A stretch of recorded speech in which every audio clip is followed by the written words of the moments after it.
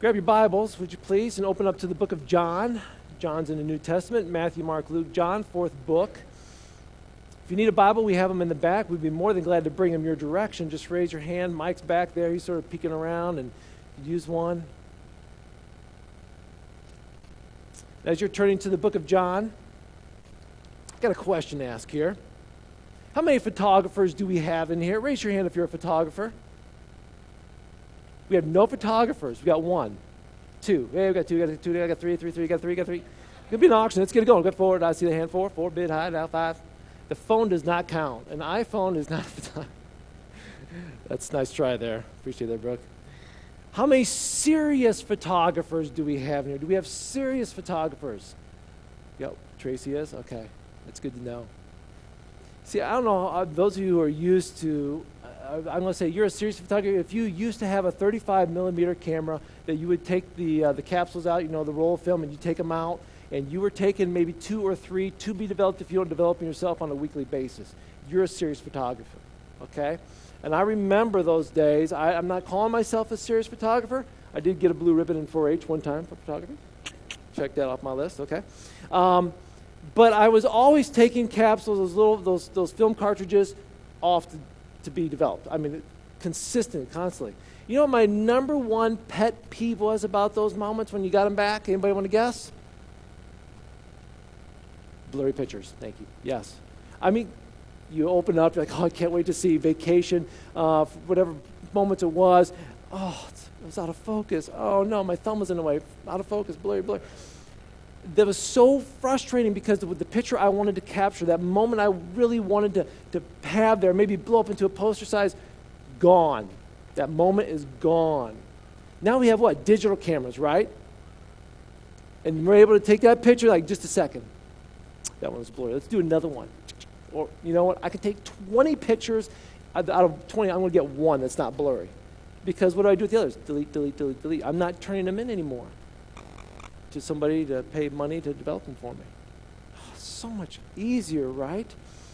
But those pre-digital days, the frustration of a blurry picture, frustrates me. Today, a blurry picture is still an issue. Not so much in photography, but as a Christian, as one who's trying to live for Jesus. But sometimes my life gets a little bit blurry. Things in front of me that I know may be true become blurred. And therefore, I have a hard time living for Jesus. And over the next 3 weeks, we're going to go through a sermon series called The Right Focus. The Right Focus. I want to get us on track. We're going to go with 3 accounts from Scripture after the resurrection of Jesus Christ. 3 accounts where Jesus met with people who had the wrong focus. And I believe as Christians, we can relate totally to what there's going on there.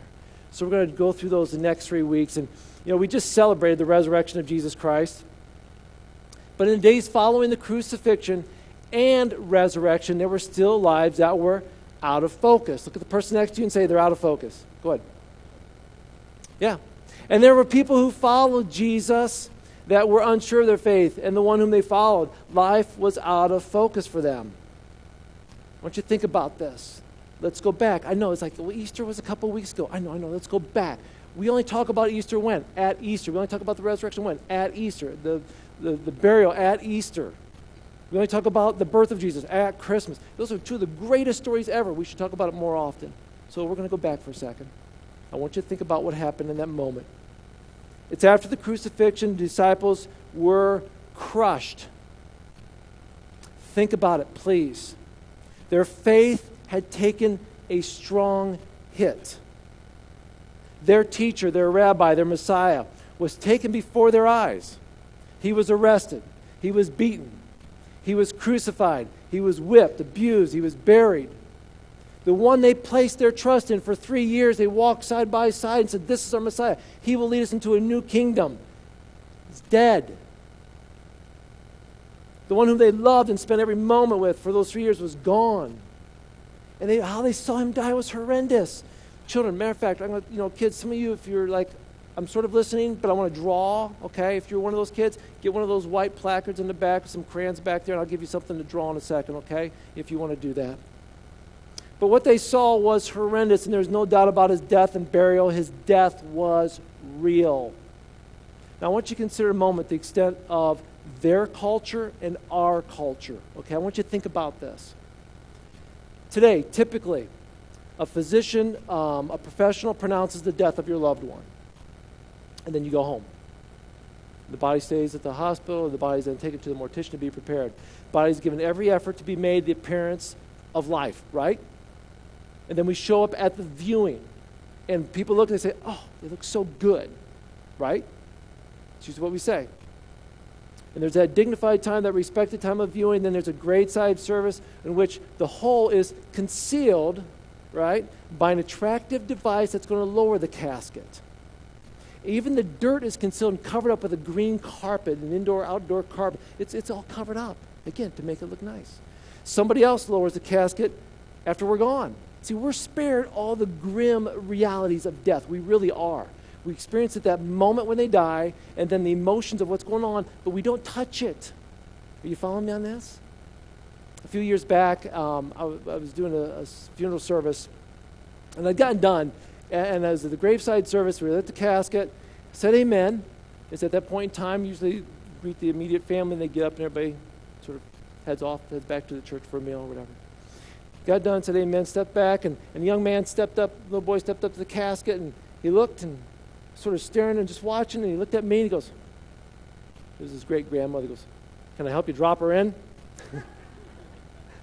I didn't know whether to laugh or cry. It was so funny, but at the moment it was, I want to help.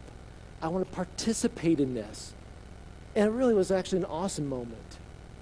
Because in some faith, in some religion, even across in other cultures, that's what they do. We separate ourselves from all that. It was actually a beautiful moment. Much of U.S. and obviously Europe as well, cremation is done. So in that case, nobody even sees the body after death. We don't know what it feels like to touch a corpse, is what I'm saying. Now listen carefully. Not the disciples.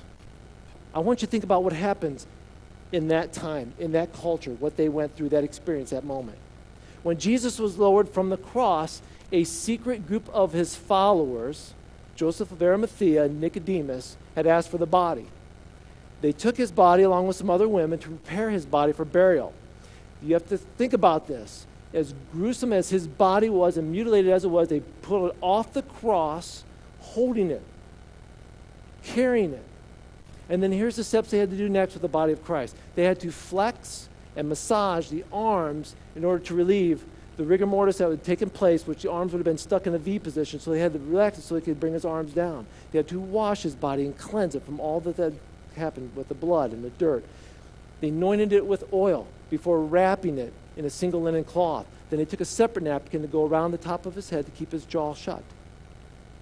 They wrapped his body head to toe in long strips of linen, which had been soaked in a mixture of spiced resin. And then they took 75 to 100 pounds of heavily scented spices. They used that to offset the smell of decomposing. I didn't get that word out this morning. Then they laid him on a shelf in the tomb. Are you hearing what I'm saying?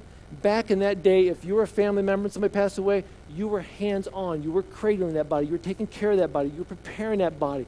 There was nobody else taking care of it, and you just showing up and seeing, oh, they look nice. You were doing it all. And then a year later would pass, and the body would probably be completely decayed by then. You would open up that tomb again. You would take the bones out, and you would place them in a family ossuary, which is a bone box, along with those of your ancestors. You were very involved in the burial and death of a family member.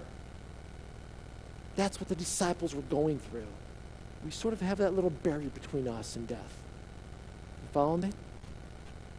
Due to keeping the Sabbath day, though, the burial process was rushed. According to Luke chapter 24:1, some of the women returned then to the tomb to complete the burial process. They were coming back. We got to finish this process, what started. With that spiced resin they'd prepared. They wondered this, how are we going to get in? Who's going to remove the stone? Kids, if you got the whiteboard, go ahead and draw a picture of that tomb, that cave that Jesus was buried, but make sure you draw it with the stone rolled away. And make sure there's nothing in there because it's empty. Let me hear everybody say it's empty. Let me hear you say that. It's empty. That's the good news. That's what we celebrate, right? But can you imagine that moment? They're showing up, not wondering, They had to be wondering, how are we going to get in there? The stone is still there. There's Roman guards there. There's the temple police there. We've got all these guards there and the stone. We don't know. We're just showing up to take care of the body. But when they got there, what did they find? Stone had been completely tossed off to the side. The soldiers were unconscious, according to Scripture, and they're there, right? And then they fled. Can you imagine that moment? We can't, can we? Let me help you. A couple days after a funeral, you go back to the cemetery of that loved one of yours and put flowers on their site. But you show up, and there's a hole. The dirt's been tossed off to the side all over the place. There's the casket open, nobody's in it. What's your first thought? Somebody took the body. Right? That's our first thought. Somebody took the body. That was their first thought. Somebody took the body. They even said, "Sir, if you know where they placed him, please tell me." Right? Isn't that what Mary said? And from here we have the gospel accounts, Matthew, Mark, Luke, John, of the women reporting to the disciples. 2 angels appearing to the other women. They were fearful of what they witnessed. They were fearful of what they witnessed. We sort of forget about this too in the resurrection story. You need to remember that the religious leaders wanted Jesus dead, and the followers. The Roman soldiers were tired of these religious leaders and all the hassle that they were bringing to this area because it made them look bad. So if we can also produce the body of Jesus and get rid of these Jesus followers, this will be good. So if you're a disciple, a follower of Jesus, you've got 2 sets of people looking for you right now. There's a reason to fear that you could be taken and crucified as well. The disciples, Peter and John, rushed to the empty tomb. They found nothing. Peter and John saw it, right? But when John saw it, he believed, and as if he turned to Peter and said, "He's alive. He's alive." And what did they do? They rushed back. They left the tomb. Then Jesus appears to Mary Magdalene, right? Turn with me now to John chapter 20. Let's pick up the story here. John chapter 20. In John chapter 20, starting in verse 11. Mary is standing outside the tomb crying. As she wept, she stooped and she looked in. She saw 2 white-robed angels sitting at the head and the foot of the place where the body of Jesus was lying. "Why are you crying?" the angels asked her. "Because they've taken away my Lord," she replied, "and I don't know where they've put him." She glanced over her shoulder and she saw someone standing beside her. It was Jesus, but she didn't recognize him. "Why are you crying?" Jesus asked her. "Who are you looking for?" She thought he was a gardener. "Sir, if you've taken him away, tell me where you've put him. I'll go get him." "Mary," Jesus said. She turned toward him and exclaimed, "Teacher." You know, they point in time, Mary gets it. She sees Jesus. So now they all gather and they assemble together, right? They all come in, and the disciples are coming into an upper room. It could have been the upper room where they had the Last Supper. We don't know. We're not sure. A lot of people believe it was. They discussed. Now, I want you to picture this. The disciples in there are talking. Hey, we went there. It's empty. Hey, we didn't see anything. We heard there's rumors. There's a big earthquake. There's talk now that this body's gone. Where is he? And I don't know. And there's a lot of talk. And then Mary comes in. She goes, I saw him. I spoke with him. So there's probably a lot of conversation going on in that room, right? Doors are shut. The doors are locked for fear of persecution. The discussion's getting louder. They're trying to convince those who weren't at the empty tomb in the midst of all that's happening that he's gone, that he's risen from the dead. And in the moment of that loud conversation, all they suddenly hear this: "Peace be with you. Peace be with you." Turn to John now, same chapter. Look at verse 19. Verse 19 of John chapter 20. That evening, on the first day of the week, the disciples were meeting behind locked doors because they were afraid of the Jewish leaders. Suddenly, Jesus was standing there among them. "Peace be with you," he said. And as he spoke, he held out his hands for them to see, and he showed them his side. They were filled with joy when they saw their Lord. He spoke to them again and said, "Peace be with you. As the Father has sent me, so I send you." And then he breathed on them. It's God's Spirit just breathed on them. And he says, "Receive the Holy Spirit." What an incredible moment. As they were just pondering and wondering and arguing and talking and saying, "What's going on? He's not there. He's alive. I don't know if he's alive. Somebody took his body," and there's all this conversation, and boom, Jesus there. "Peace be with you." Kids, if you got a whiteboard, draw a picture of maybe what the disciples' face looked like, okay? It's probably going to be one of those, right, mouth open, eyes wide, big saucers like, right? When all this took place, listen, there was somebody who wasn't there. Thomas. One of the 12 disciples was not there. When he returned to Galilee, for fear of maybe what was going on, he left. He went to Galilee, left Jerusalem. He comes back. He walks into the midst of all this. Look at verse 24. One of the disciples, Thomas, nicknamed the twin. What's his nickname? The twin. Okay, just want to come back to that, okay? He was not with the others when Jesus came. They told him, "We've seen the Lord." But he replied, "I won't believe it unless I see the nail wounds in his hands and put my fingers in them and place my hand into the wounds in his side." 8 days later, let me hear you say 8 days. 8 days later, the disciples were together again. This time, Thomas was with them. The doors were locked, but suddenly, as before, Jesus was standing among them, and he said, "Peace be with you." Remember that from before? Then he said to Thomas, "Put your finger here, see my hands. Put your hand in my wound in my side. Don't be faithless any longer. Believe." Believe. "My Lord, my God," exclaimed Thomas. He gets it. It's real. Jesus is alive. Everyone Thomas met told him the story of the empty tomb. "Thomas, it's empty, it's empty, it's empty." The bizarre way in which the grave clothes were left, the dazzling appearance of the angels, their personal encounter with the risen Lord. And yet Thomas said what? "I won't believe it until I what? See it," right? I want to see the nail wounds in his head. I want to see the wound in his side. I'm not believing until I see it. Thomas didn't have what the other ladies have. I want you to think about this, because a lot of time we look at people who don't believe in Jesus and we say, "How can you not believe?" We ask that, don't we, sometimes? How can people do this without God in their life? Let me share something with you. Thomas didn't have what the ladies had. They had heard the good news from an angel. They had an encounter with an angelic being, right? They had an encounter with the risen Savior, Jesus Christ, face to face. Thomas didn't have that. Thomas didn't have what the other disciples had, which was a visit to the empty tomb. Thomas hadn't been to the tomb. He didn't see that it was empty. All that evidence he didn't have. Thomas didn't have the opportunity to be in the room with the disciples when Jesus first appeared to them. He wasn't there. It's the same today. We've seen God. I've seen God. Now, face to face? No. But I've seen God at work in my life. I've seen God do amazing things. So do I believe in the risen Savior? Absolutely. Absolutely. Because I've seen his hand at work, and so have you. And you believe that. You've seen God at work too. We talked about this a couple weeks ago. So it's easier for you to believe. There's people who don't believe because they're like, I haven't seen it. Actually, they probably have, but they haven't realized it's God at work. So let's not be too harsh on Thomas for doubting. He saw it all. Remember, think about this. The arrest, the beating, the abuse, crucifixion, death. He heard Jesus' last words. He heard it. He saw it. His heart was broken. His faith was tested. Disappointed, fearful, he fled for his home in Galilee. He left. He grieved in solitude. The other disciples had each other.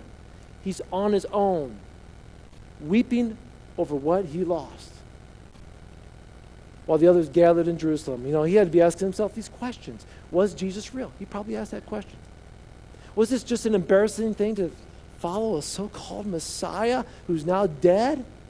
Did I just place my faith in somebody who was a joke? Did I walk around with somebody for 3 years who was a fake? He was probably asking himself all these questions. He returns to Jerusalem. Now he hears all these stories that Jesus is alive. So should he really open his heart and believe again? Or am I just going to get crushed again? Should I really trust this? Last time I trusted him, look where it got me. You know anybody like that?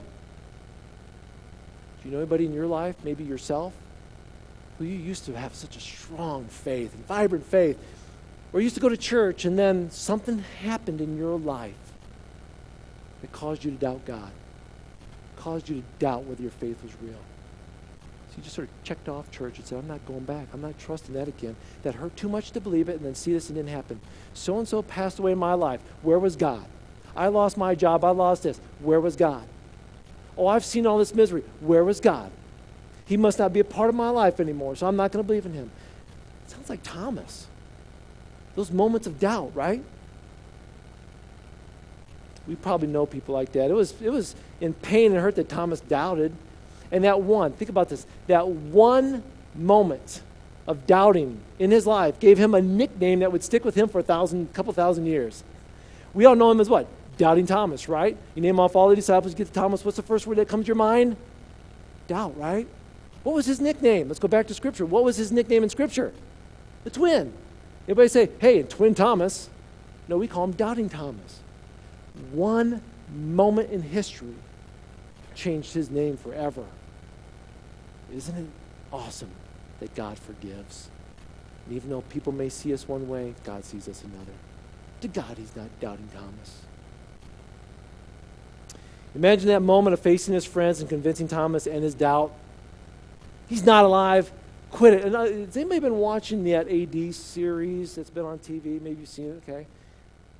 I watched that one scene, and then again, they take their liberty and freedom and sort of putting out there what would happen, and there's some, I'm sitting there, I was barking at, yes, Jan, I was barking at, it was 8 days later when Thomas showed up. It said in Scripture, 8 days, not like 20 minutes later. Anyway, but I can imagine that scene when he's there, frustrated with the rest of the disciples. They're trying to convince him, and he's like, quit trying to convince me. He's dead, and then Jesus shows up. He says, what again? Peace. Peace be with you. I love it. Jesus wasn't hard on Thomas for his doubts. He's like, Thomas, why are you doubting? Oh, I knew I should have picked you as one of my 12. He didn't do that, did he? Despite his skepticism, Thomas was still loyal to the believers and to Jesus himself. Some people need to doubt before they believe. Think about this. If doubt leads to questions, what do questions lead to? Answers. Answers are when answers are accepted, doubt is erased. Doubt has done a good work when it leads to answers and they're believed. It's when doubt becomes stubbornness. That's when we have an issue. It's when that stubbornness then becomes a lifestyle that doubt harms faith. You cannot live a lifestyle of doubt and have faith. You just can't do that. When you doubt, you don't stop there. Let your doubt deepen your faith. As you continue to search for the answer. Poor Thomas, he's remembered as the one who doubted, but he deserves really to be one who should be respected and forgiven for his mistake. He was a doubter, but listen, that doubt had a purpose. He wanted to know the truth. Thomas didn't idolize his doubts. It wasn't like, hey, I'm a doubter, I don't believe in this. He didn't like walk around saying, hey, I'm one who doesn't believe in God. He didn't idolize that. He gladly received and believed when given the reason to do so. His doubt changed back to no doubt, to faith when Jesus showed up. He didn't keep arguing. His doubt led him to answers, and he trusted that. He expressed his doubts fully, had them completely answered, and that was sort of his way of responding, not his way of life. Let's not forget in John chapter 11, you don't need to turn there, but if you want, you can, but John chapter 11, verses 14 to 16, there's that moment when Jesus with his disciples, and he goes, we're going to go back and see Lazarus now. He's dead. You guys all know my friend Lazarus. I love him, but he's dead. And they're like, no, we don't want to go. We don't want to go because remember those people wanted to stone you and they wanted to kill you? Who stepped up and said, let's all go and die together? That was who? The twin, Thomas. Not Doubting Thomas. Does it sound like a doubter? He's the only one that stepped up. Do we remember him for that? Nope. It was Thomas who said, let's all go. Oh, did we forget about all the other people in the Bible who doubted? Do we call Abraham Doubting Abraham? When he was told he'd be a father at an old age, or Doubting Sarah when she laughed, I'm going to be a mom? What? That ain't going to happen. How about Moses when he was told to return to Egypt to lead his people out? He doubted God and all the Israelites, all those moments. as they traveled when they doubted God? How about Gideon when he was told he'd be a judge and a leader? Or Zechariah in the book of Luke when he told that he would be a father at an old age? The Bible is full of people who doubted in their moments, but in those moments, they trusted God and they moved forward in faith. Mark chapter 8, verses 14 to 21, the disciples experienced another time of doubt. The disciples came to Jesus. They had forgotten to bring any food. They only had one loaf of bread with them. They're crossing the lake. Jesus sort of started teaching them again. They began to argue with each other because they didn't bring any bread. You're supposed to bring the bread. Why didn't you bring the bread? I just want to bring cheese and nuts, but I forgot the cheese and nuts too. Well, great. We have nothing but a loaf of bread and 12 of us, and we're really hungry. Make 13 now, actually, with Jesus here. A lot of arguing going on, right? Jesus goes, why are you arguing about bread? Don't you know? Haven't you heard? Don't you remember anything at all? I just fed 5,000. With what? A couple pieces of bread and a couple fish. Fed 5,000. There's a handful of us in a boat with one loaf. We got a smorgasbord here, right? They all doubted. How could they witness so many of Jesus' miracles and still be so slow in comprehending who Jesus was? We can doubt. Now listen, family. We can doubt without having a lifestyle of doubt. Doubt encourages rethinking. Its purpose is to sharpen the mind and change it, right? Doubt can be used to pose a question, but only pose a question to what? Get an answer. If you've got doubts this morning about God, about Jesus Christ, His Son, about the Holy Spirit, about the Bible, let me tell you something right now. Good.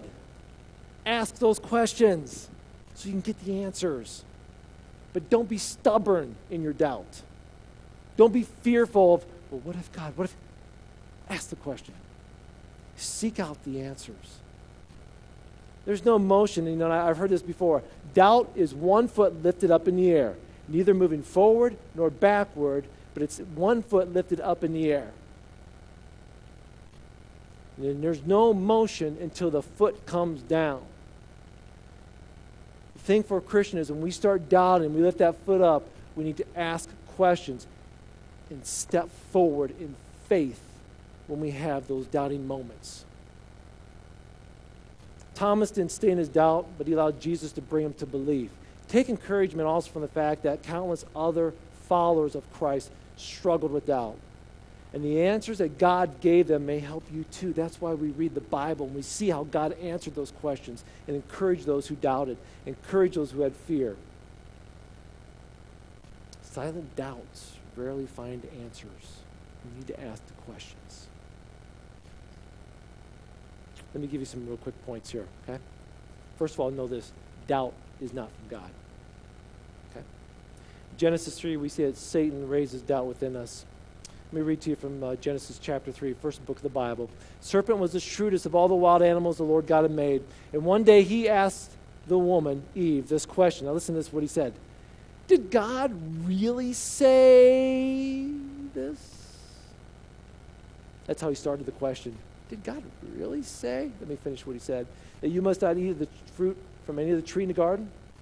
Of course we can eat from any fruit in the tree in the garden, the woman replied. It's only the fruit from the tree in the middle of the garden that we're not allowed to eat. God said you must not eat it or even touch it. That wasn't true. If you do, you'll die. And then the serpent says, what? You won't die? God knows that your eyes are going to be open. And you'll be like God. You'll know both good and evil. The serpent started placing doubt into the woman's heart. This is what happens. When seeds of doubt are placed into our hearts, it's not a good thing.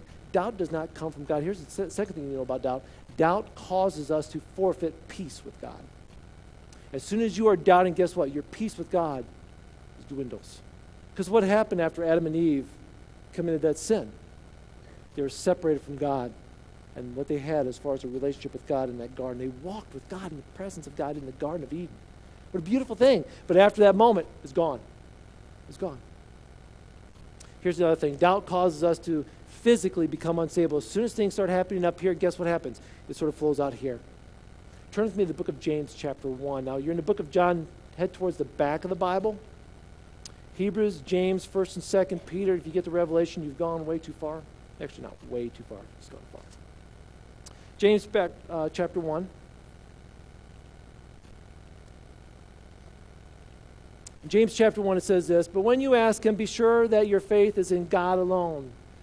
Don't waver, for a person who with divided loyalty is as unsettled as a wave of the sea that's blown and tossed by the wind. Such people should not expect to receive anything from the Lord. Their loyalty is divided between God and the world. They're unstable in everything they do." See, when you doubt, don't expect God to be answering you. Your loyalty is divided. You're being tossed around like that wave. You see what it said? A doubtful mind is as unsettled as a wave of the sea, driven and tossed by the wind.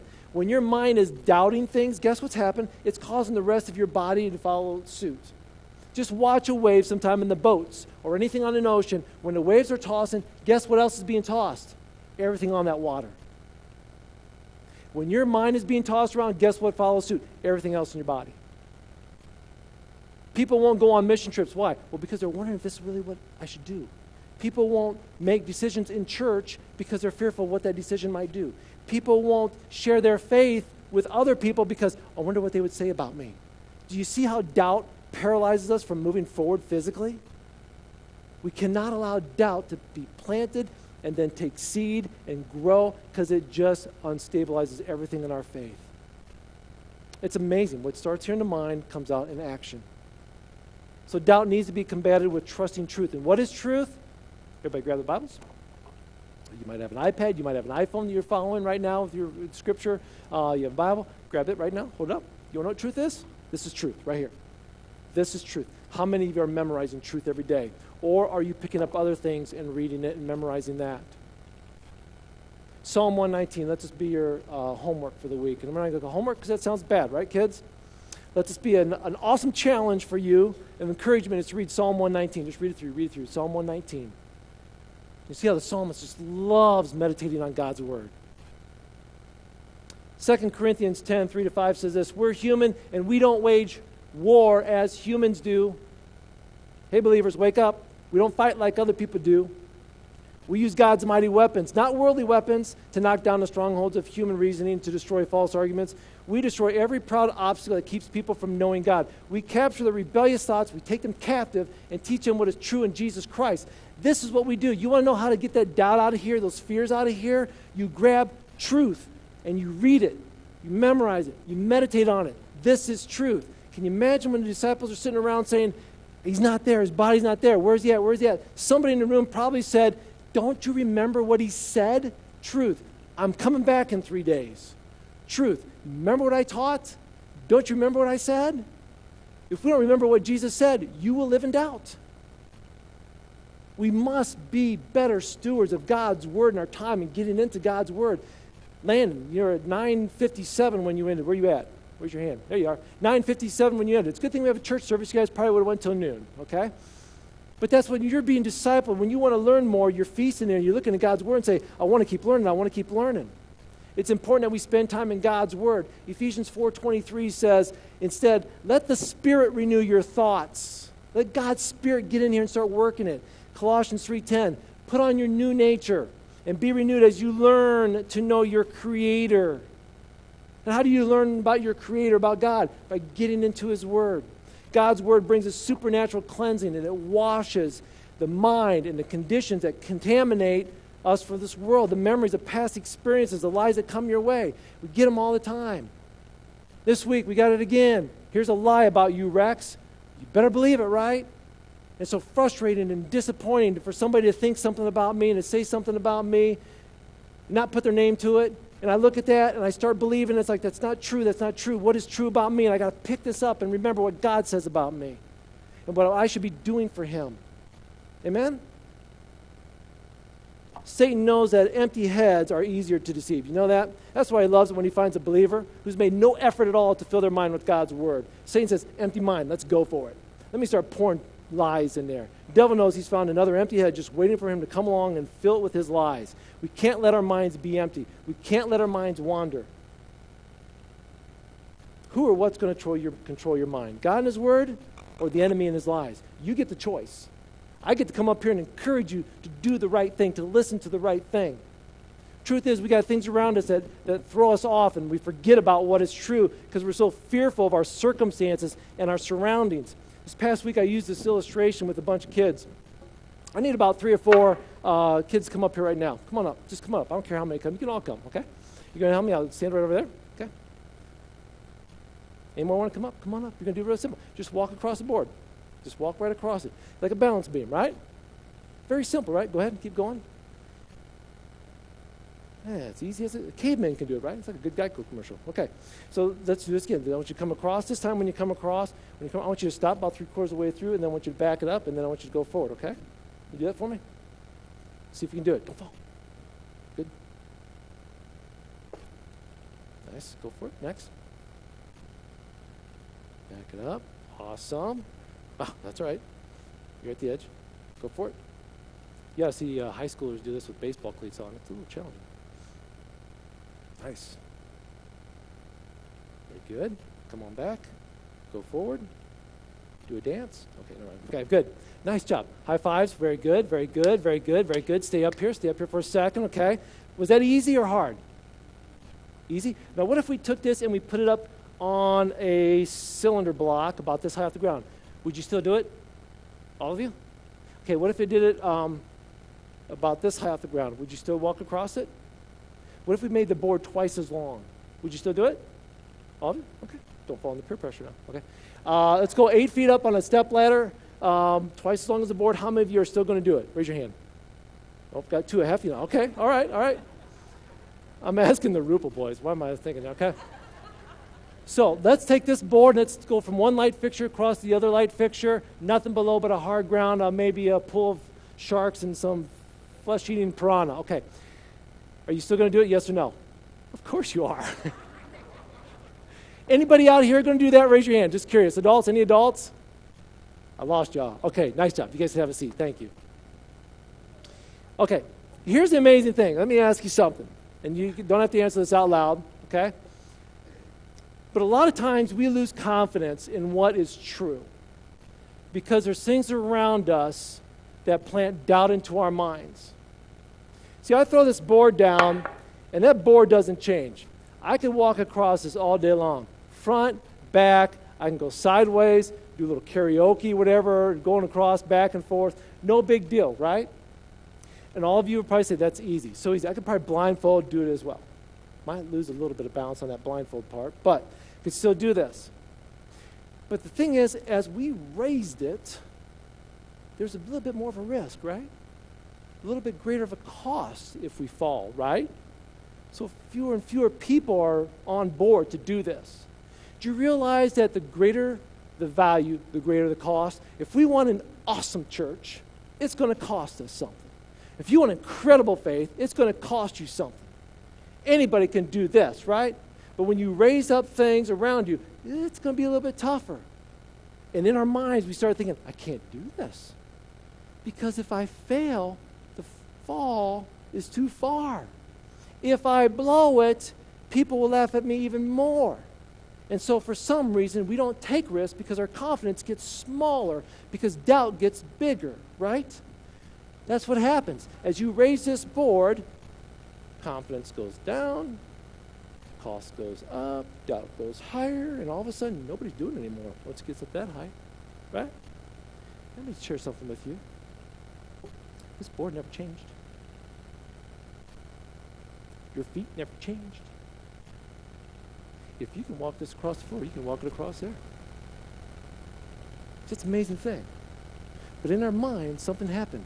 Everything around us changed. See, if we took this board, we put it across, light fixture to light fixture, and put a fake floor right underneath the board, you'd walk across. You wouldn't even think about it. If you didn't know that underneath that fake floor is a 30, 40-foot drop, you wouldn't even be thinking about it. You'd walk across, and everybody's like, hey, watch this. You know? And you do all kinds of stuff, right? But then you take out that fake floor and you're like grabbing for everything. Why am I here, right? See, the perception of what took place around us changed everything. Jesus never changed. Not yesterday, not today, not tomorrow, but the disciples, their faith wavered. Why? Because of the circumstances of what happened to Jesus. As believers in Jesus Christ, we should have every confidence in the world that we can live by faith, not by sight. Live in a way that honors Him.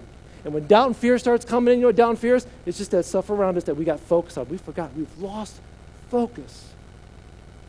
So it's so important that when doubt and fear start creeping in, you better get into God's word. Push that out. And let God's word reign in your mind and in your heart. That's what helps us in these moments of doubt. Get the right focus with that. Worship team, would you please come forward? As the worship team comes forward, I want to challenge us. Listen, the future of this church, I'm not just talking about a building vote, okay? Understand, this sermon, I knew I was going to be preaching this sermon months ago before I even knew we were voting on this day, okay? This sermon is not about vote with trust. This sermon is about live. Live with confidence. Live with trust. This has nothing to do with the building. This has us personally, individually, living for Jesus Christ. No more fear. No more doubt. Live in truth. Would you please stand? Let's pray.